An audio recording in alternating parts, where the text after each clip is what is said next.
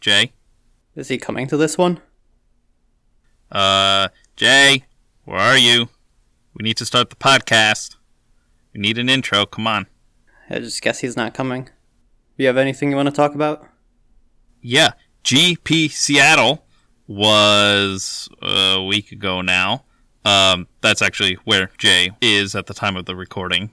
He's on a fun family trip, but he did stop by the GP for a little bit and we got to hang out. I was also at GP Seattle. Carrie, you were stuck in Ohio, I'm sorry. Yeah, I didn't get to talk to Pete Venters. How was that? It's awesome. Pete Venters is great. Not only did he do art for a crapload of Magic cards, but he was on the continuity team at Wizards for a really long time, from the early days to at least Mirrodin. I don't know exactly when he left, but we chatted with him for about an hour, and the same way we get really excited and talking about Magic stuff, he does too. So it was really fun. He's the one behind the Dominaria globe, which has been talked about a bunch. It's the source of the map that we have now for Dominaria.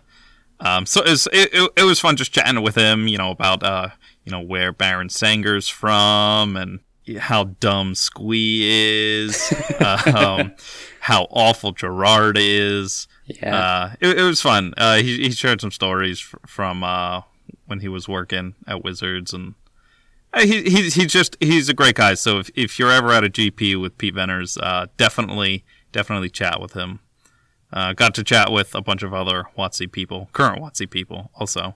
They're all good people. You see them at a GP, definitely chat with them. It's like everybody I meet from Wizards is always nice, is always friendly. And they always have product to draft, or a cube to draft. Right? Well, and or just like Brawl decks now. Like we were sitting there like looking for a game, and I just saw on Twitter that Trick was brawling with Blake and Doug Beyer, and so we just like went over and brawled with some people. Which Brawl, by the way, I know this is a Fourth Host podcast, but Brawl's really fun. It's a cool format, so if you have a chance to play Brawl at some point, definitely try it out. Yeah, definitely.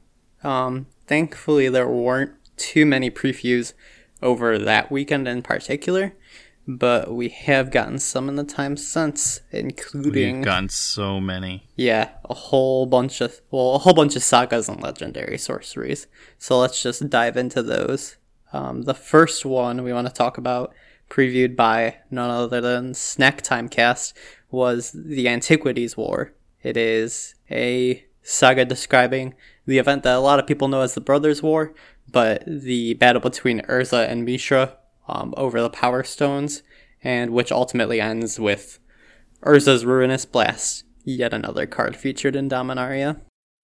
Anything to add? Well, like all the sagas, they have different art styles for the piece. This one is kind of technical schematics. Yeah. There's a lot of imagery here that can be seen. I don't know what that promotional image of Urza and Mishra is from. Is it from the novel? It ended up on avatar cards for Vanguard. Oh, yeah, that's right, yeah. The background on that shows kind of a bird-looking robot fighting a dragon-looking robot. They appear on here. You can see Urza's and Mishra's hands with the two halves of the Power Stone, the Might Stone, and the Weak Stone. You can see kind of one of the robot machines on there. Yeah. So it's like a old-timey sketchbook. Yeah, and I believe Mark Teeden had sizable prints of these at GP Seattle. I saw posted on Twitter. Yeah, I'd love to get one of those eventually. The original is pen and ink. Ooh. And that's fantastic. That's like, that doesn't happen in Magic art. This set in general is just like pushing the boundaries of what Magic art is. The sagas in particular, it's been really cool. Yeah. We got the 6th legendary sorcery. While all the sagas have different art, all the legendary sorceries are done by Noah Bradley, and this is the only multicolor one, Primeval's Glorious Rebirth, which once again has Noah's kind of abstract landscapes and centered composition. This depicts the rebirth of the 5 primeval dragons during the Phyrexian invasion. So that's Daragaz, who's we see in this set as a creature also, but is one of the primevals who gets reborn every so often. He was tricked into bringing the other 4 primevals, Dromar, Croesus, Treva, and Rith, back to life. He was tricked by Tevish Sot. When all 5 came back, Daragaz kind of lost his mind, and the 5 of them just went on a rampage, destroying Phyrexian and Coalition forces alike, because they are intended, or I guess they believe themselves to be the true rulers of Dominaria, which they were like 20,000 years ago. Yeah, exactly.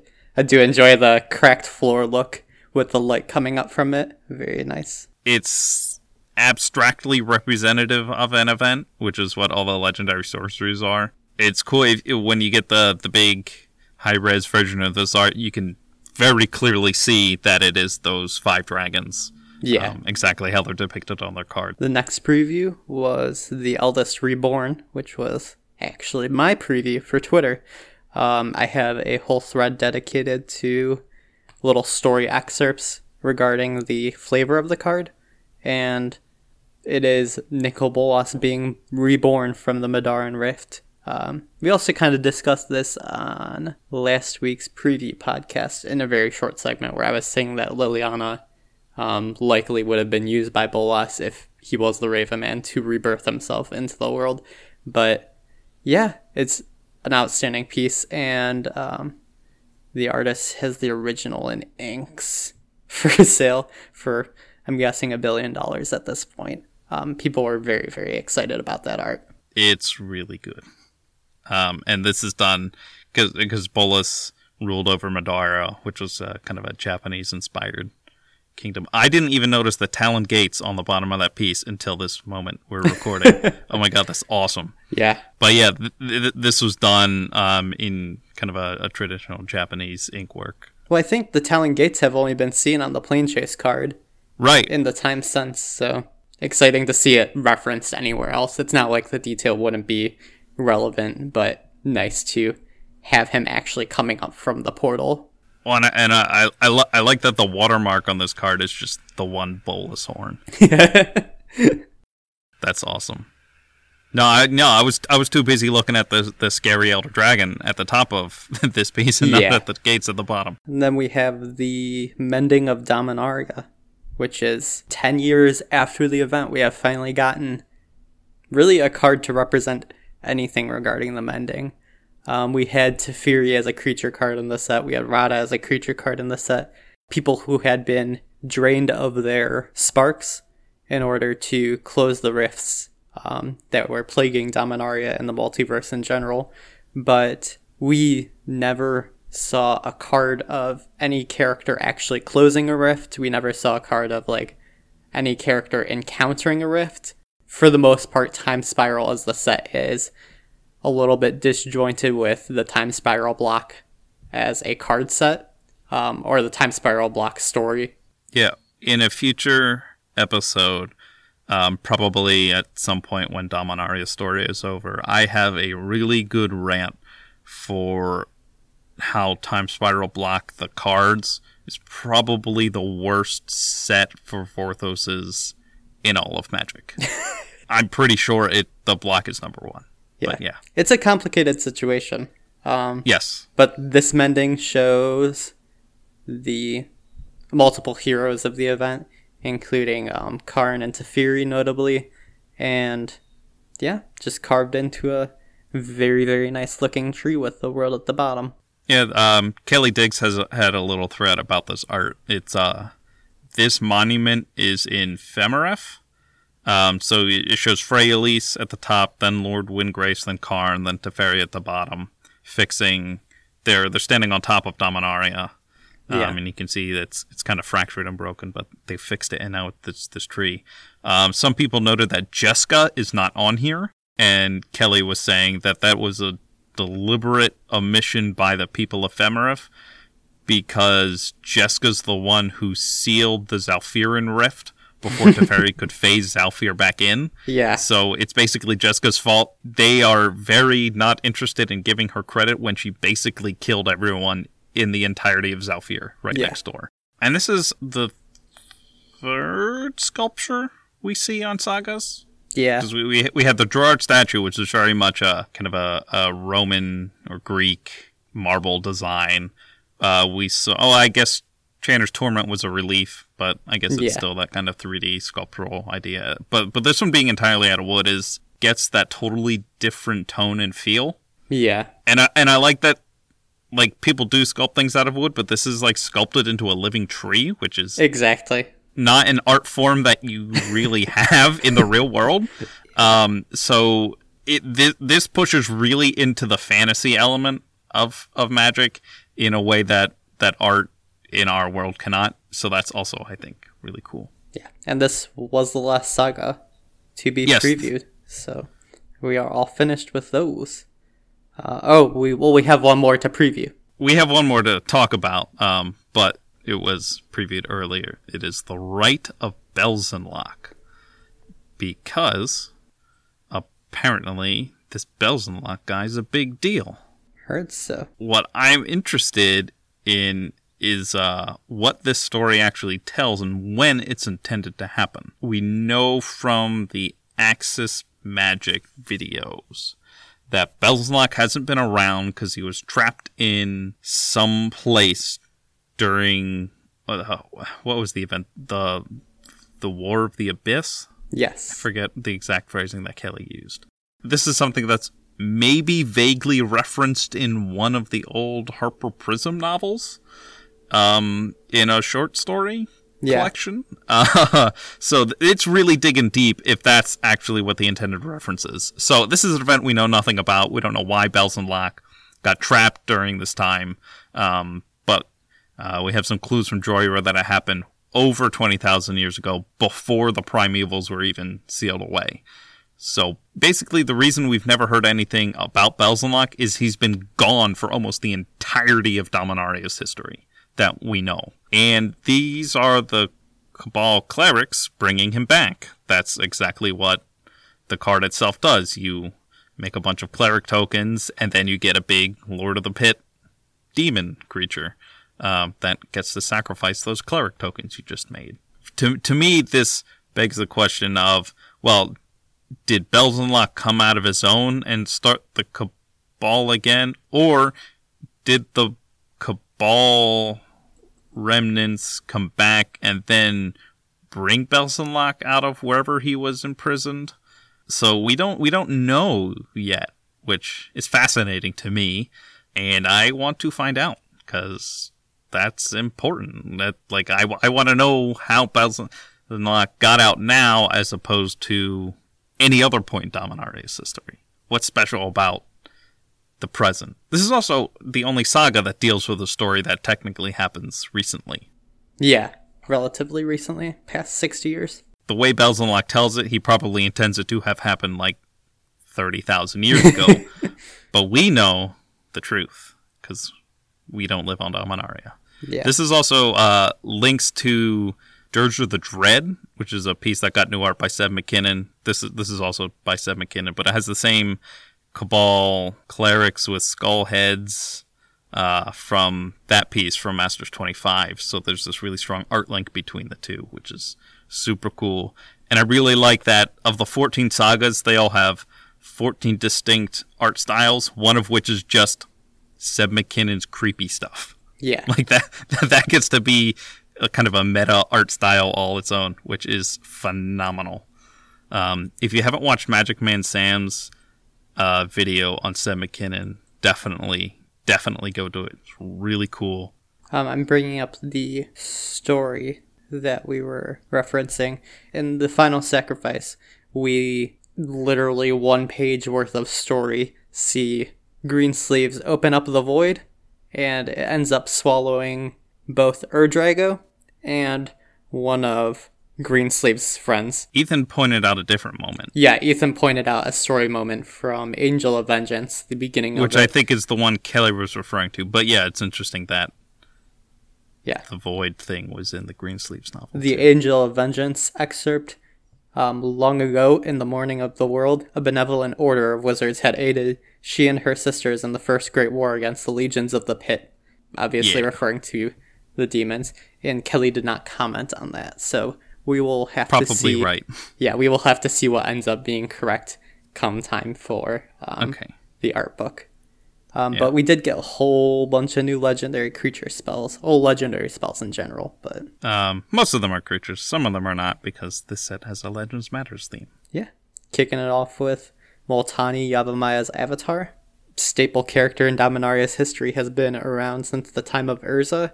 Actually imprisoned Urza for a time. Should have been imprisoned for a longer time. Yeah, he was imprisoned by Multani for the destruction of Argoth, and had to kind of stay out the pain that he had inflicted on others, which is quite a change for any kind of magic hero or villain.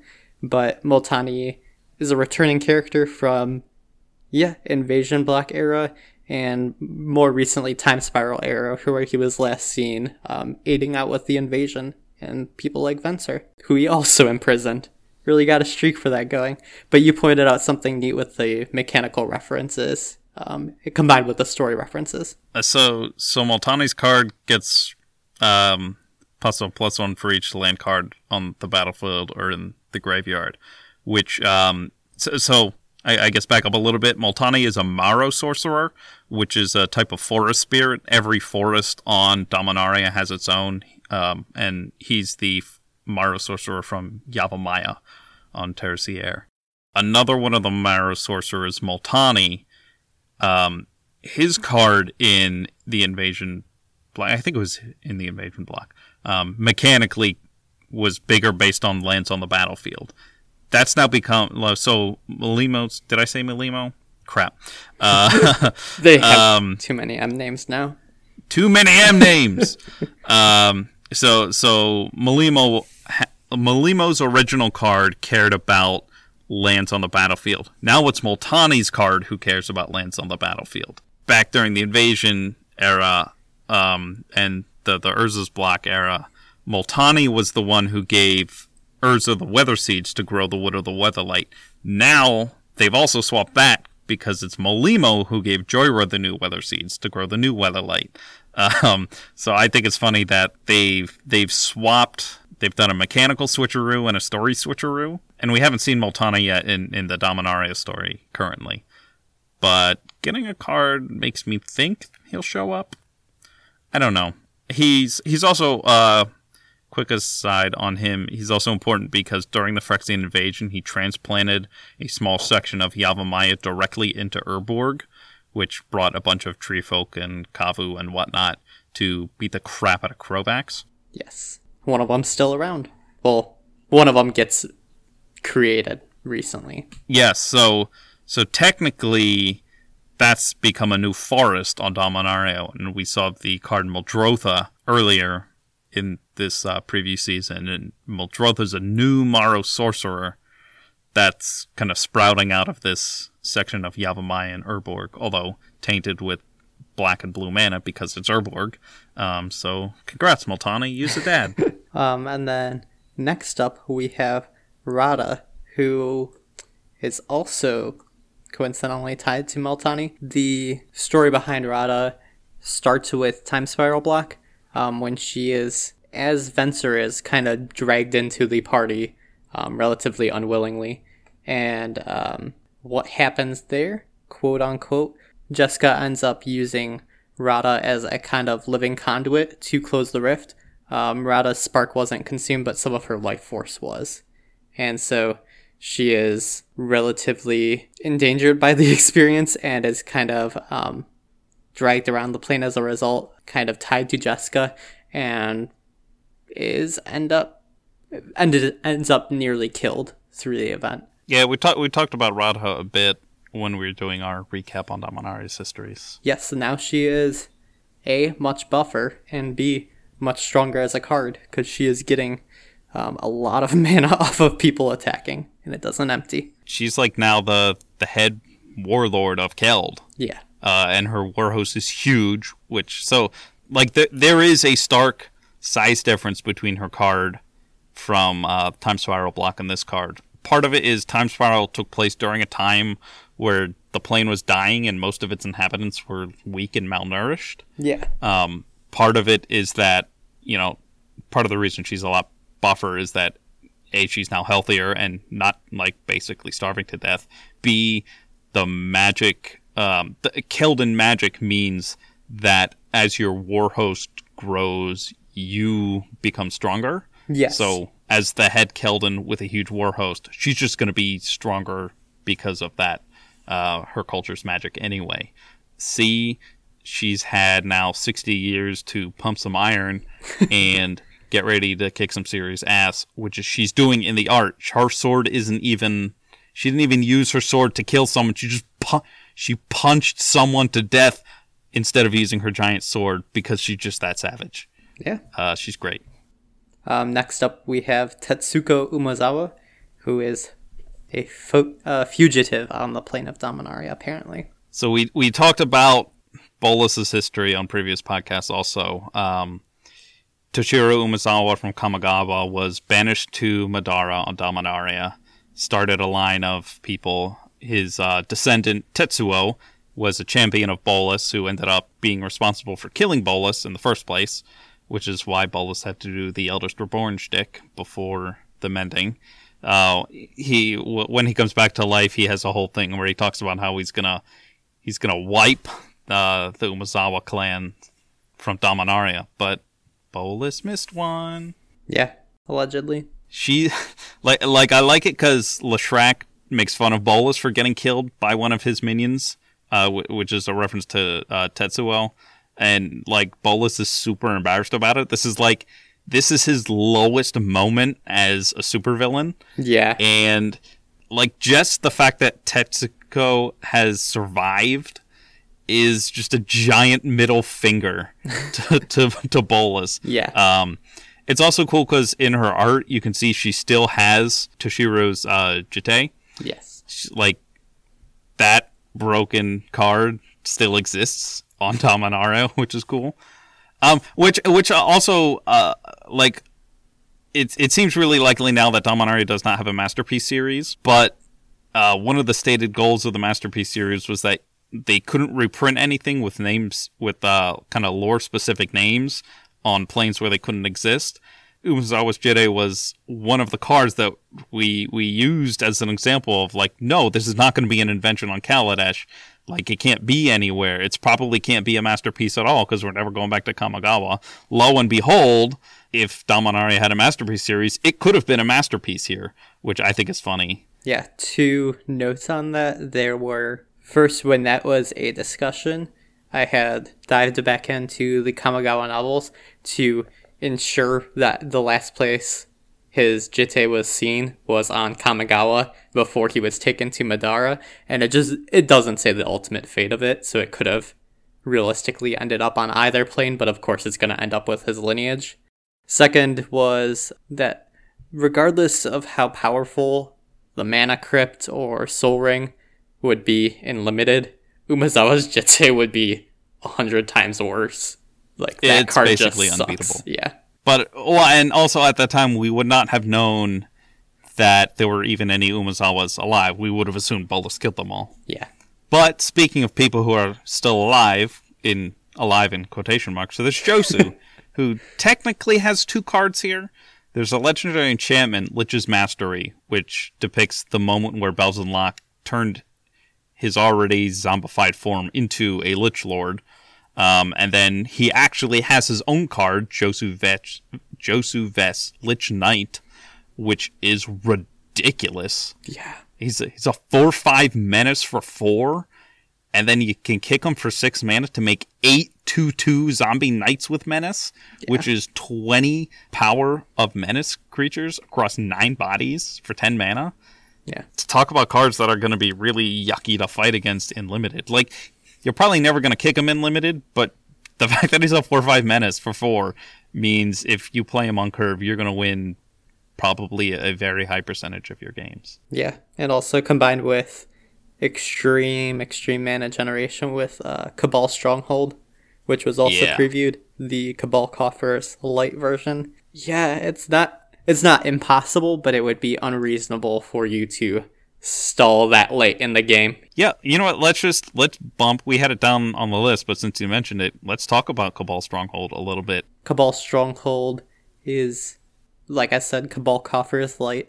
It has mention in this week's story as it apparently Belzenlach restructures the entrances to his stronghold on a whim to make sure that nobody can actually probably invade and or try to take over the land. Yeah, it's interesting because we also saw what we believe to be Urborg, which is Tomb of Yawgmoth, with Gathering Forces, the comic that was right before Scars of Mirrodin and Black. And when Elspeth and Koth visit it, they go inside of it for a hot second and leave. But apparently this Cabal Stronghold and all of Belzenlach's efforts have been in progress for quite a while. So, of course, the reality of it is that things weren't written at the time. There was no plan for Belzenlach at the time. They just wanted to show a cameo of Yawgmoth's tomb, the Tomb of Flesh, as they call it in the comic, and have a little bit of fun experimenting with that. But, yeah, he's got his nice base fortified there, and soon our trusty band of heroes will be invading, hopefully with a, Blackblade Reforged prepared to slay, but they have to recover it. I do want to mention the stronghold part isn't just a word. This is literally Volrath's stronghold from Wrath that was transplanted into Urborg, which Belzenlach has taken over. So, and the piece of art itself kind of has a basic compositional movement similar to Urborg Tomb of Yawgmoth. So it really has tapped into the multiple facets of this location through Magic's history. It didn't tap into Lord Windgrace inflating his size and trying to eat the whole mountain, but yeah, that's a fun story moment. And the other, I just want to mention in Gathering Forces again, that story begins with Elspeth and Koth in a pit fight. Oh, yes. Which is what the Cabal did on Otaria during Odyssey and Onslaught blocks. So I'm wondering if obviously it wasn't planned because that story was written long before this block was even a twinkle in somebody's eye. But it's fun to fit it in there. But it's fun to retroactively realize that they could have very well been in a pit fight being run by this new version of Belzenlach's Cabal. Yeah. Which is cool how that worked out. But yeah, Blackblade Reforged. Blackblade Reforged is an artifact, and it was initially forged by the Planeswalker deck in Blackblade. I believe we've reviewed this once or twice before on the podcast, but we'll just run through it. Yeah. He drained a lot of souls to make the Blaine as for his patron, the Planeswalker Gaedra Dahada, and when she ended up claiming it, she stole his shadow / his soul alongside with it, and Dakin worked a long time chasing her down, trying to recover himself, or his shadow, most notably. It's assumed to be his soul. That's how the story works. But what ends up happening is that it was never the Blackblade that she was after all this time. It was actually her trying to forge the perfect loyal servant through Dakin. And so she manipulates events involving the first Carthalion. Karth. That's his name. Karth the Lion. How did they get from that to Carthalion? Who did that? That doesn't make any sense. Those are always the cliches that I hate in movies, where it's like you have to have the naming moment. But in this case, it was kind of cute because it's instigated by Dakin. Which is funny because he's a terrible person. He is like a horrible murderer, and Karth is just like this poor little teenager. But they have this like kind of almost father-son moment at the end of the comic, and it's like supposed to be like bittersweetly happy, and I'm like, no, Dakin's awful. But Dakin Blackblade has notably his memoirs, which are referenced on his original card, and apparently has lost possession of the Blackblade. We don't know his actual fate. Yes, now the Blackblade is in the possession of the Cabal and Belzenlach himself, and so the plan is to recover that artifact soon. Yeah, it got mentioned in last week's story, so we'll talk about it later. But it's an evil sword.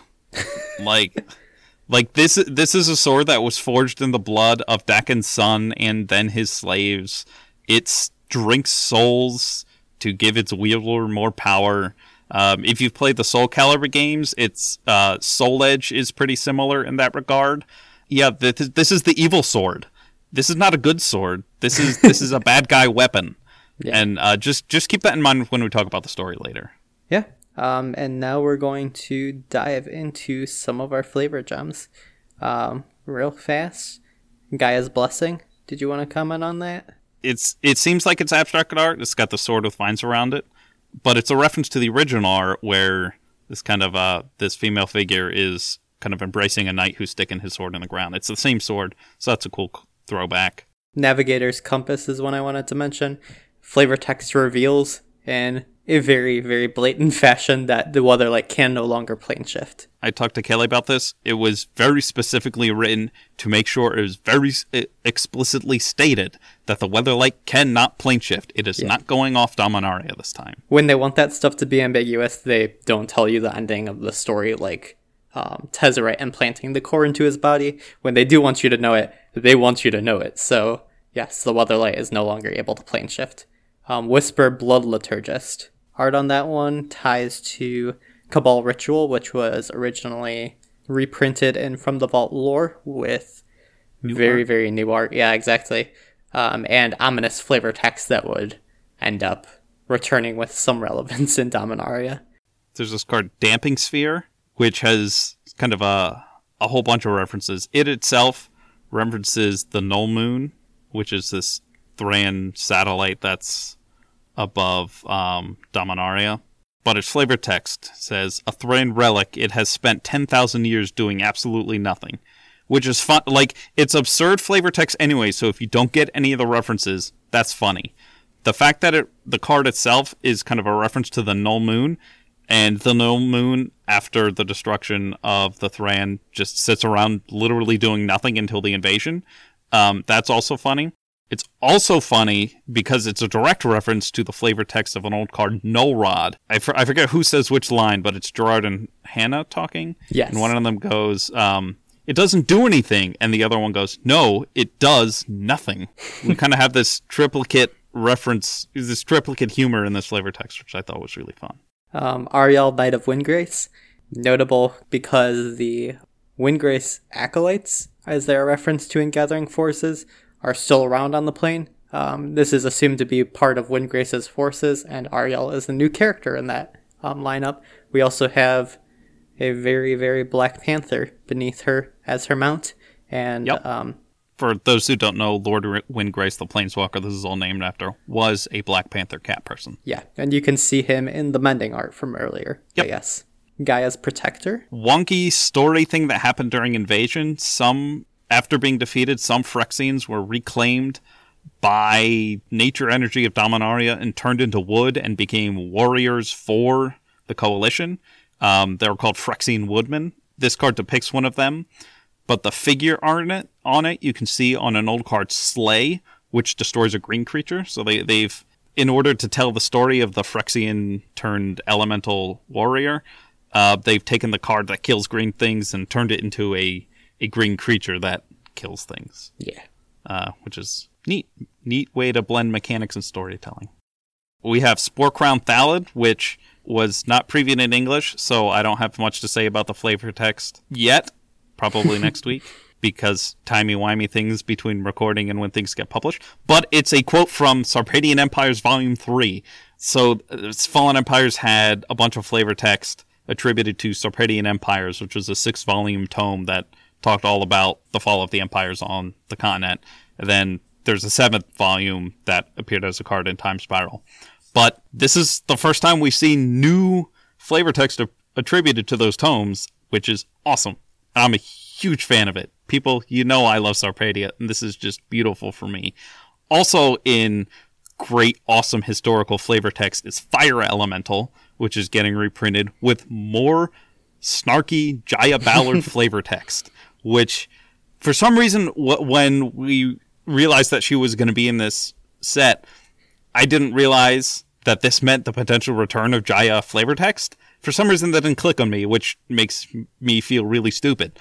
But it's back. So a whole new generation of people gets to enjoy the crazy stuff that Jaya says. She's so funny. I hope there's more in this set.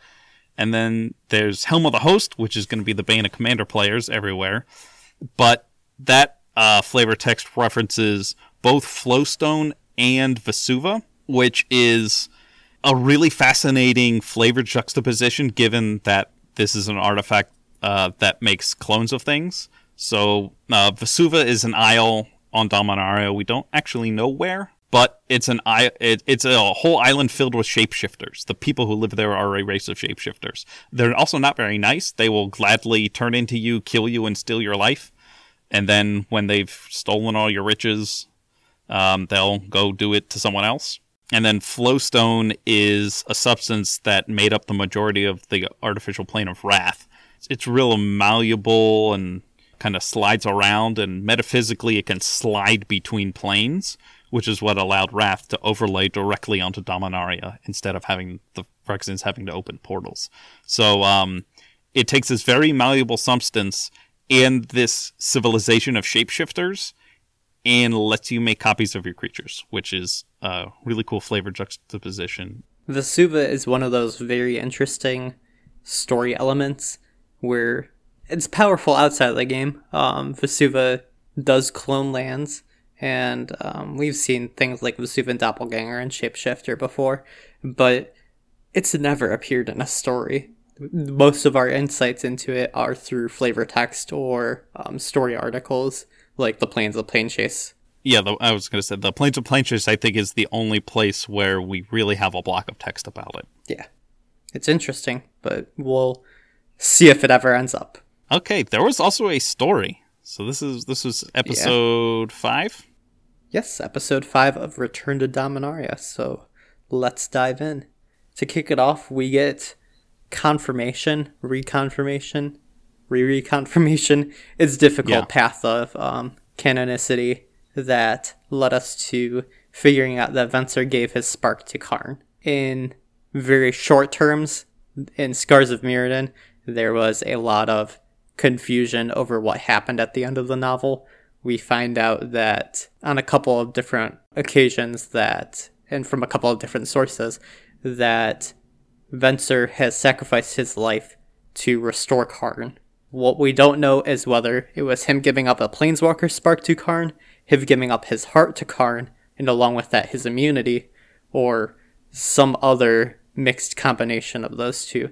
And obviously we don't really get into the biology of where the spark is located. It's more of just a noble sacrifice to restore his friend, and that was what was needed for that story. We don't really know the full extent of what happened there, and it was complicated by... Quest for Karn is not a good novel, and this was one of the reasons why. Yeah, it was complicated by alleged Word of God comments that were posted on the Mothership forums back in the day, which are now lost pretty definitively or very, very difficult to dive into through the web archive. So yeah, we at least know that Venser gave his spark to Karn. We can confirm that Karn's spark from either Glacian or Urza, or potentially both, was extinguished during the sealing of the Tolarian Rift. Yeah. And we also get some of this through Karn's little chest plate with the branded signature of Urza, and now it is glowing blue, whereas before it really wasn't glowing, but yeah. It's glowing blue like Venser. Yeah, this was revealed. Our story picks up on the Weatherlight, and Jorah is talking to Ajani, who just showed up. Ajani was friends with Elspeth. She sent him a letter about the end of when she left New Phyrexia. So Johnny kind of knows what happens in the Phyrexian War, which means he knows who Karn is and knows who Koth is. Obviously knows Elspeth because they're friends and they met up later on Theros. And so this is the part of the story where the gang's getting back together, and the Weatherlight goes and meets Gideon and Liliana, who have made their way to Benalia City. And this is where things start to get salty between everyone.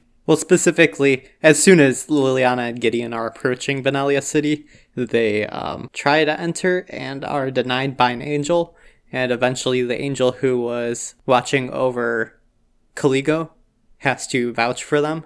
And because they don't want a necromancer like Liliana into their goody two-shoes town. Which is rightful for the Order of Sarah. Yeah, exactly. But yeah, then they end up meeting on the Weatherlight, and Johnny kind of gets into a light tussle with Gideon and Liliana over how the plan went. It's the nobody listens to a Johnny moment. Like Ugin got to have one of these moments at the end of Battle for Zendikar, when he tells Jace not to kill the Eldrazi. What do? They kill the Eldrazi. Ugin comes and scolds them. So at the end of Aether Revolt, Johnny says, "Let's meet up on Dominaria. Don't go to Amonkhet yet." And of course, what do? They go to Amonkhet and they get their asses kicked by Bolas. So this is a Johnny finally meeting up with only 2 of the Gatewatch members. Yeah. Because he doesn't know where the hell the other 3 have gone. And he's just like, what the heck, guys? Yeah. Y'all did exactly the opposite of what I said. Why are you dumb? Just when he thought they had a suitable crew of 6 or more to go and attack, go in their raid party, they have lost 3 of them. Temporarily, 2 of them, but yes. Yeah, well, they don't know that now. So, like, Gideon mentions that hopefully they can find Chandra and bring her back.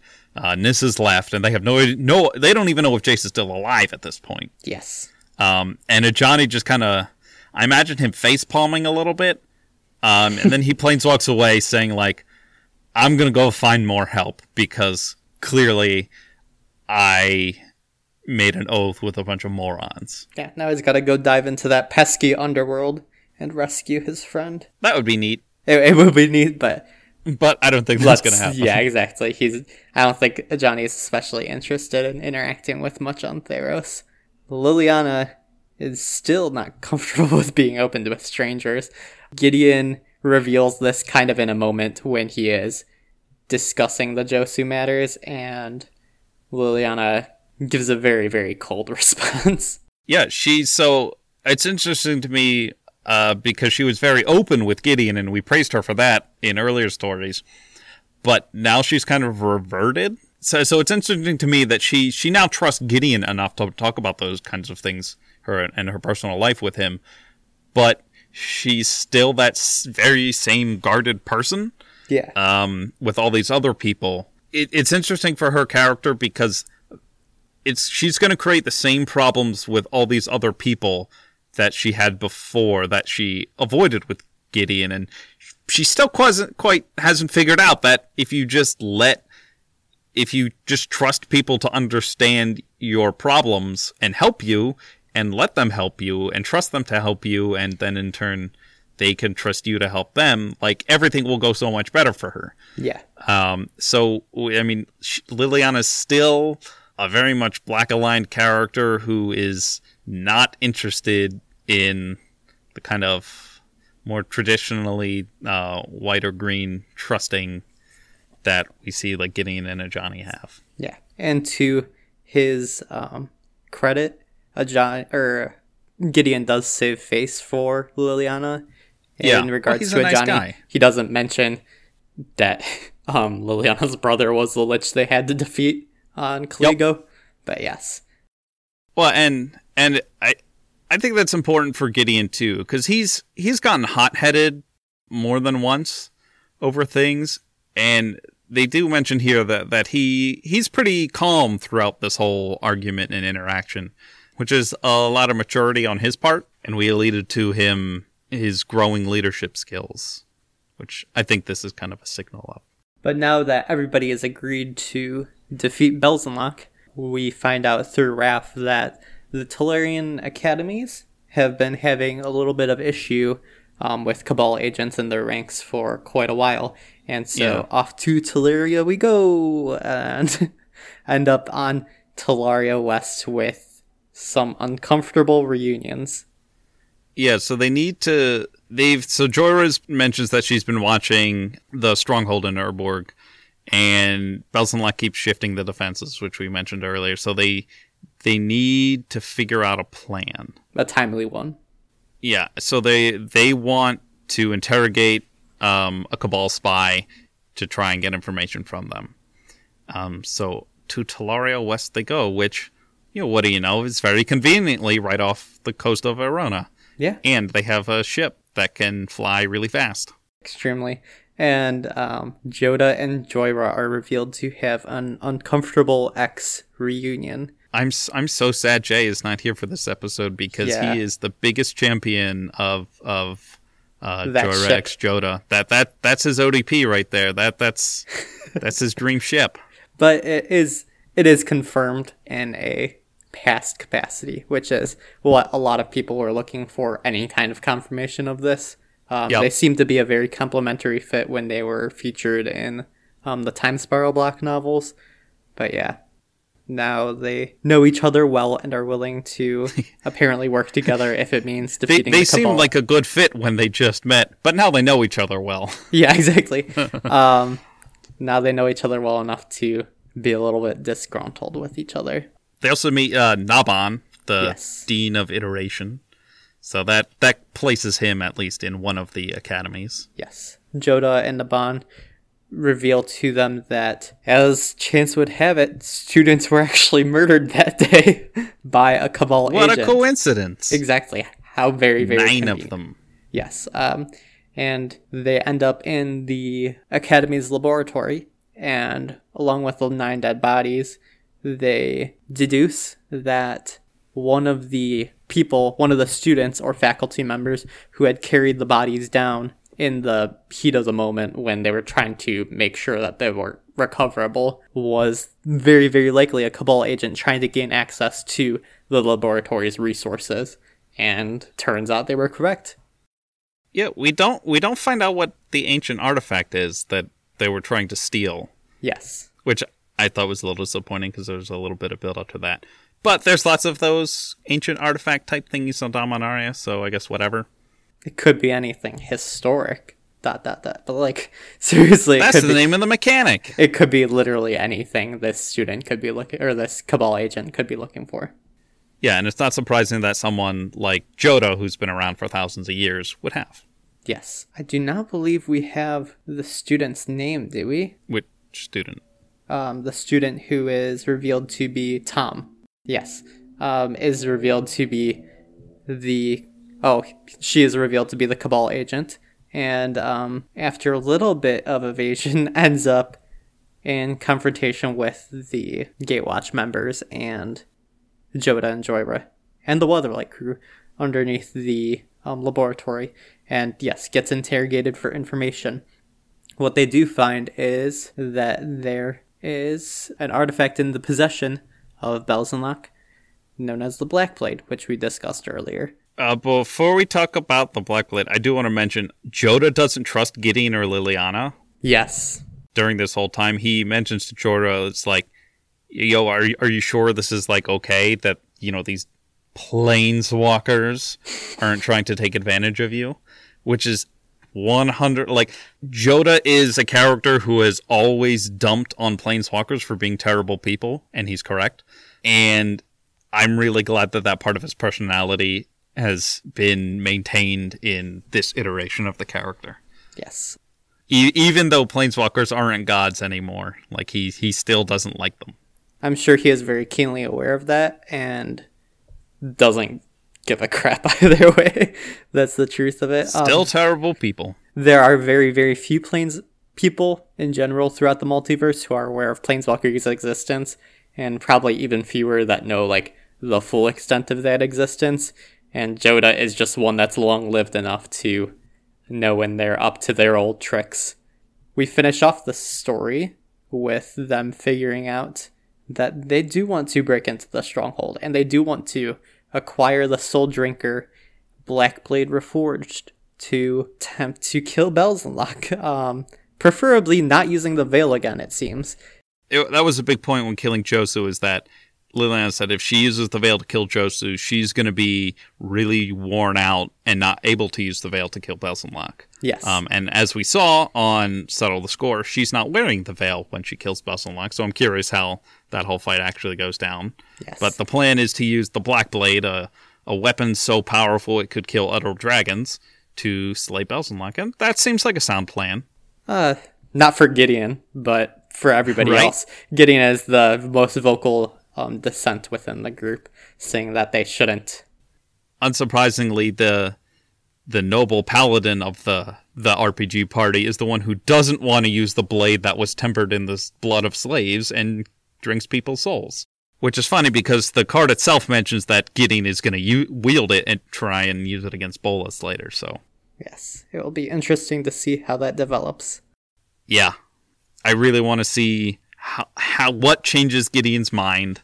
Maybe it has something to do with our preview card where Liliana goes off with Bolas. Who knows? Who knows, indeed. But to invade the stronghold efficiently, they would need something or someone to maybe temporarily stop the time of the Cabal forces so that they were able to get past any obstructions they would have in trying to acquire the Black Blade and slay Belzenlach. Are there any time mages on Dominaria with that kind of power? Well, Joyra has suspend on her original card, so she's a time Well, that mage, is right? true. It might just be Joyra. No, it's not Joyra. It's... that card is awful. Like I said, Time Spiral sucked for Vorthoses. Yeah. But yeah, so this is the setup of the quest to go find Teferi and break him out of his sour mood and make him be a hero again, which is to me going to be one of the most interesting character moments in this whole set. And now it's set up. And I know you and Jay will be disappointed when he actually does have to eat the crystal, but he will eat the crystal. He is going to eat like how else is he gonna get it inside of him? Like I don't know. it's like a piece of rock candy. You just chomp down, maybe you chip a tooth. You just deal with it because you're going to be a planeswalker again. It's a small price to pay. I mean, that was some of the earlier speculation with the Immortal Sun too, where people were like, I don't care about the ability to trap planeswalkers. Bolas obviously wants it because somehow it would have survived the mending unchanged, and he could just, take the spark that's inside of it. And I was like, how exactly is he going to do that one? Is he just going to, eat it? I think that's the obvious solution for most of these things. Yeah. Putting things in the mouth is not always a solution, it seems. But yeah. It does if you're Yargol, Glutton of Urborg. Oh, yes. I forgot. Do we want to highlight Yargol real quick? Yeah, he's just a derpy little vanilla legendary creature at uncommon because that's a theme for this set. But it's just a 5-mana 9/3, which is massive power. Yes. People are going to lose games to that card, which I think is going to be really funny. But because it's a vanilla, it just has all this flavor text, and it just tells this hilarious story of Belzenlach turning this Cabal cleric into a little maggot, which then gets eaten by a frog, and then the cleric's evil spirit consumes and possesses the whole thing, and now it's just this ghost frog monster that wanders around Urborg and eats stuff. Yeah, it does remind me that in the Access Magic, they were aiming for, or it was revealed that they were aiming for a kind of black redesign as far as the smaller race goes, and what they ended up with were the spirits that were inhabiting Urborg and kind of merchants in that regard. I want to know that one merchant piece they showed with that big brown scrawny armed spirit, and the other one wringing his hands in his little shop. Yeah, and they described them as Miyazaki-ish. And it's very fitting for this kind of illustration. Yeah, exactly. It just feels so cool. Mark Winters did an awesome job with the art direction for this set and made, in a set where Belzenlach, I guess these are final thoughts because that was the end of the story is go find Teferi. So final thoughts, Mark Winters is killing it, and I think Magic in general has been making a conscious effort to make the black aligned races a lot more kind of, I don't even know what the word I would use, just less evil. Yeah, less decidedly evil. In this case, more mischievous. Yeah, we know black has zombies and vampires and stuff. The Aetherborn were very much an effort to make a black aligned race that is creative and inspired and positive. despite the fact that some of them are still crime lords. Like even Gonti turned out to be really helpful. Yes. And has really good taste in parties. So it's like even like the quote unquote bad Etherborn are still enjoyable characters and still really relatable. I feel like a lot of these Urborg Spirit things make Black really playful in that kind of creepy Miyazaki way. And a lot of times that it doesn't end up that way on cards. Right. So you got any final thoughts? My final thoughts are that Gideon is still extremely, extremely weak to ranged attacks, even if he ends up taking up this Black Blade. I posted this on Twitter, but in any kind of boss battle, unless he's real up front and close like Dakin was with Piru, he's probably not going to get a strike on any kind of target, any kind of nickel boss-sized target specifically. Yeah, we'll have to see, because we've seen the Gatewatch do a lot of the teamwork stuff to overcome foes, and they didn't do that with Bolas and got their butts whooped. So it'll be interesting to see, I think, who Ajani finds. We know from Oath of Teferi that Teferi's going to join the Gatewatch, so we'll see what he brings to the group. We'll see how Jace's plan to give Vraska her memories back and recruit Niv Mizzet, and potentially alert the other guilds against Bolas works. Yeah, I'm excited to see it all go down. Like, part of it is me just wanting this Bolas plot arc to be done. Yeah. Part of it is they do have a lot of wheels in motion from a whole bunch of planes. So I think this story has been playing really well with the fact that magic takes place in a multiverse. Exactly. So, and we haven't really had that multiversal arc yet. This is like, I guess the Phyrexian invasion got to do it between Dominaria and these two Phyrexian planes, Phyrexia and Wrath. But now it's held over our head with the Eternals and the portals. So this arc has crossed Ixalan and Kaladesh and Amonkhet, and now Dominaria, and is going to play in Ravnica, and it's cool to see the story, the narrative team, and the story itself leveraging what makes magic, which is the multiverse and the variety of planes and the different types of people and technology and magics that exist. Yeah, and speaking of which, I believe it's supposed to be after Dominaria previews, we will be getting some kind of announcement day for what lays past Dominaria, so we can look forward to finding out if our Ravnica speculation is true or not. It seems very likely according to the story, but yes. We know the story is going to hit Ravnica. We don't exactly know when. We do suspect this fall. We'll see when that gets announced, and see what the actual announcements for Core 2019 are, which we speculate is the Bolas plan set. So lots to look forward to. But that's it for today. Yeah, this has been the Vorthos Cast. Yeah, we just want to thank everybody for listening, and goodbye. Goodbye.